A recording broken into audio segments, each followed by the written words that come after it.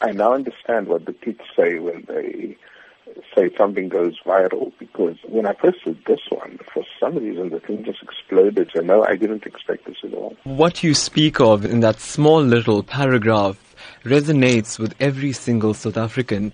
Help me understand what went through your mind when you watched that funeral service, seeing the entire nation come together like that.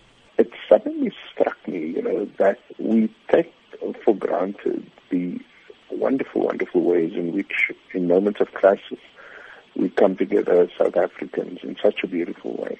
And knowing Uncle Kathy, this was no accident. I mean, he put together, and his wife Barbara put together this funeral in such a powerful way, but also without making a scene about it. So there's a lot of those things that if you just looked again, you'd see amazing examples of solidarity, of interracial friendships, of interfaith community. And would you say then THAT Kathrada has achieved a great deal of his objectives of creating a non-sexist, non-racial, democratic South Africa? No, absolutely. When THAT Kathrada died, I had a sense, of one of the last of South African royalty, almost, as Neville Alexander used to call them, the Walter Sisulus, the Nelson Mandelas, and Govan Mbeki, and of course, THAT Kathrada. And these were special people, they weren't loud, they weren't obnoxious, they weren't sleazy, they weren't greedy, in having this simple funeral, you at the same time make a profound statement. Professor, yes, that statement didn't stop there. Many have said that THAT Kathrada stood up for injustice and stood up for whatever he felt in his heart to be incorrect.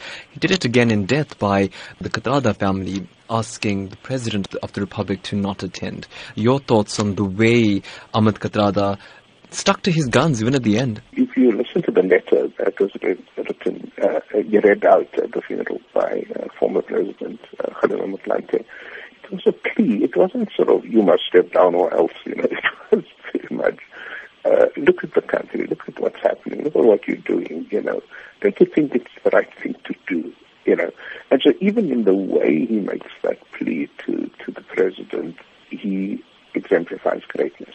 It comes at a time when South Africans themselves are facing a great deal of uncertainty. And South Africans often lament to us that they're not so happy about being South African right now. And then you see something like Mr. THAT Kathrada's funeral. How then do you advise South Africans to draw a lesson from this and try and implement such a change in their daily lives? My advice to South Africans is, it's one thing to sort of say THAT Kathrada was a great man and all of that. That's true. It's another thing to say, let's draw inspiration from his life and let's get up again and continue the fight against injustice, inequality, corruption, and the like. That, I think, is the real message of the funeral and the man.